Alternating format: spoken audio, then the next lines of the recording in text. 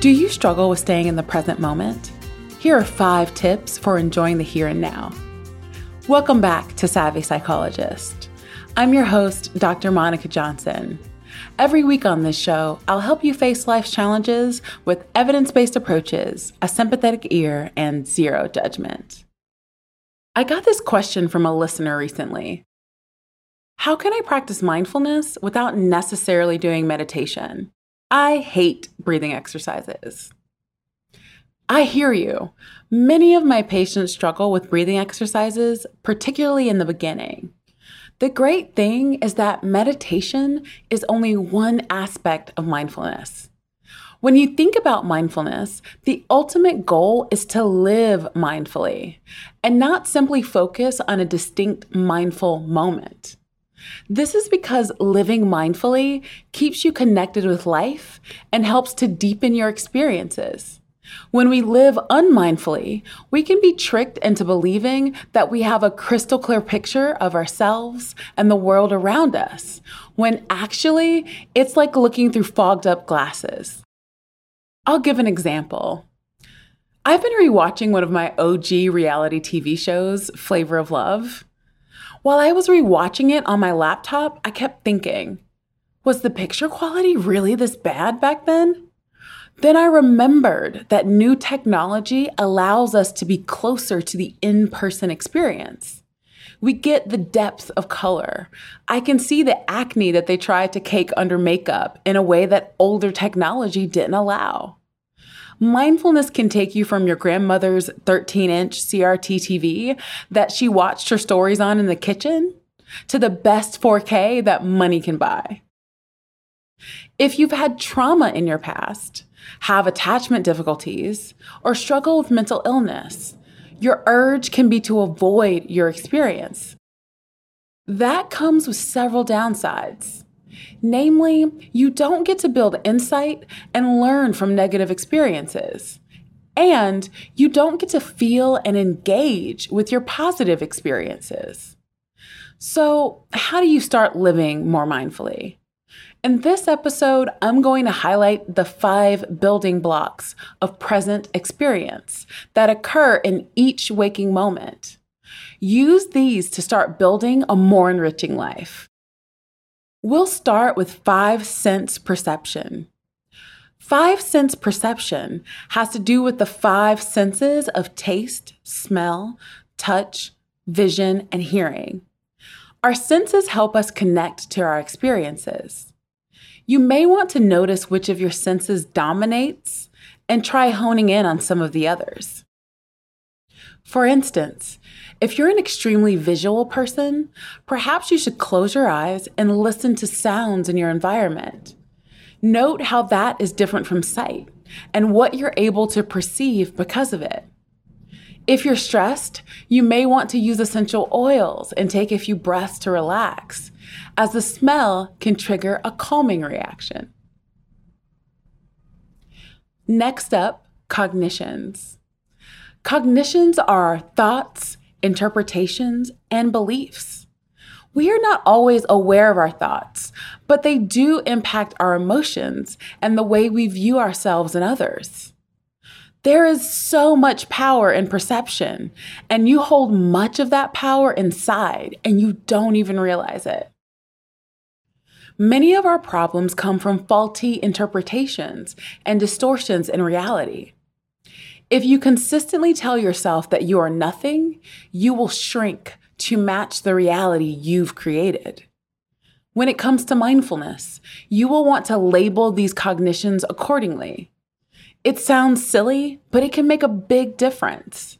Simply labeling a thought as a thought or a feeling gives you some distance to explore it.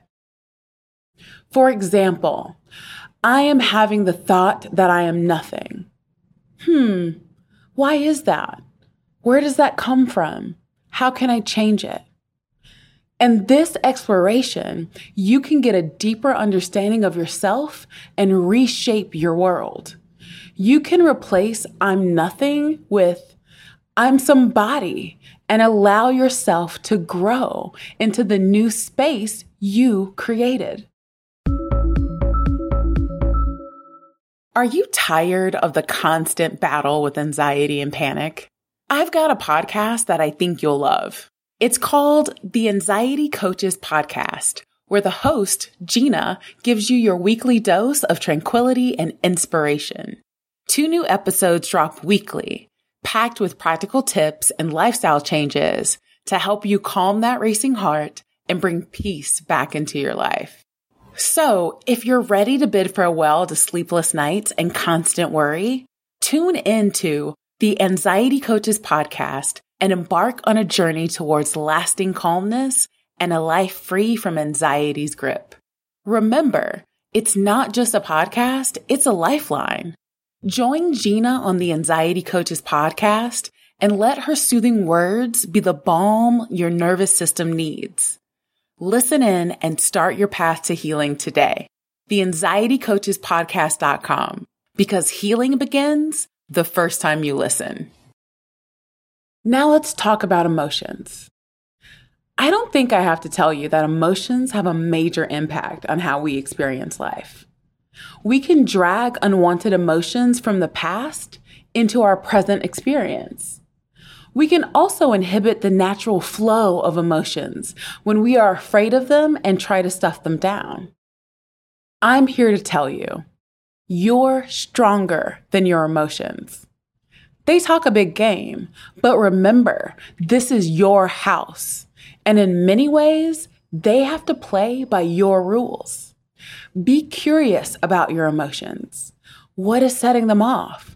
Is there a way to soothe your emotions, or is there a problem in your environment that needs to be solved? For example, if I recently broke up with my partner, I may want to focus on soothing my emotional experience, not suppressing it. If you don't allow the natural flow of your emotions, they don't get resolved. The goal here is to help it along, like when you massage sore muscles.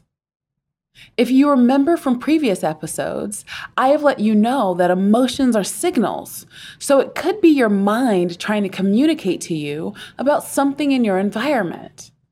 Perhaps that emotion is trying to encourage you to speak to your friend because something they said hurt your feelings. It would behoove you to try and decode the message. The last 2 building blocks are body movement and body sensation. Movement has to do with the physical actions of our bodies. They include motor movements like picking up objects, body postures, gestures, and facial expressions. Movement affects our present-day experiences. For example, in childhood, if we had a domineering and critical parent, we may have learned to slump our shoulders or avoid eye contact. If you're experiencing the emotion of happiness, you may have a smile on your face or notice a spring in your step. You can use movement to enhance your experience or to change it. For instance, if I'm really enjoying myself, I am known to do a happy dance. It's not the singing in the street kind of motion, but if I'm eating a good meal and enjoying my company, a shoulder shimmy is likely to occur. If you're feeling insecure, check in with your body. Sitting or standing a little straighter may modify your experience. Body sensation encompasses the sensory experiences generated internally from changes in electrical, chemical, and muscular activity. Examples of this include the sensation of hunger, butterflies in your stomach, feeling the flush of your skin, or a racing heart. Some of us, due to experiences of trauma or other symptoms of mental illness, may feel disconnected from these experiences. So tapping into this energy can be beneficial. You'll want to check the fuses, so to speak, to ensure you're fully tapped in. If you struggle with any of these building blocks, take a week or 2 to focus on that domain and increase your mindfulness in that area. You can do it without formally doing any breathing exercises. You'll notice none of the tips I gave earlier mentioned anything about meditation. Becoming more mindful in these ways has a wealth of benefits. You can become less reactive to emotional triggers. You can develop a sense of curiosity and approach your internal and external world instead of avoiding it. Mindfulness also aids in improving your focus and deepening your relationships. Ultimately, it's a path towards having a rich and fulfilling life. What building block do you need the most help with? Do you have a question you'd like for me to explore on the show? Let me know on Instagram at KindMindPsych. You can also reach out to me via email at psychologist@quickanddirtytips.com or leave a voicemail at 929-256-2191. The Savvy Psychologist is a Quick and Dirty Tips podcast. It's audio engineered by Steve Rickyberg with script editing by Adam Cecil. Our podcast and advertising operations specialist is Morgan Christensen. Our digital operations specialist is Holly Hutchings. And our marketing and publicity assistant is Davina Tomlin. Follow Savvy Psychologist on Apple Podcasts, Spotify, or wherever you listen to podcasts. That's all for this episode of Savvy Psychologist. Thanks for listening. I'll see you next week.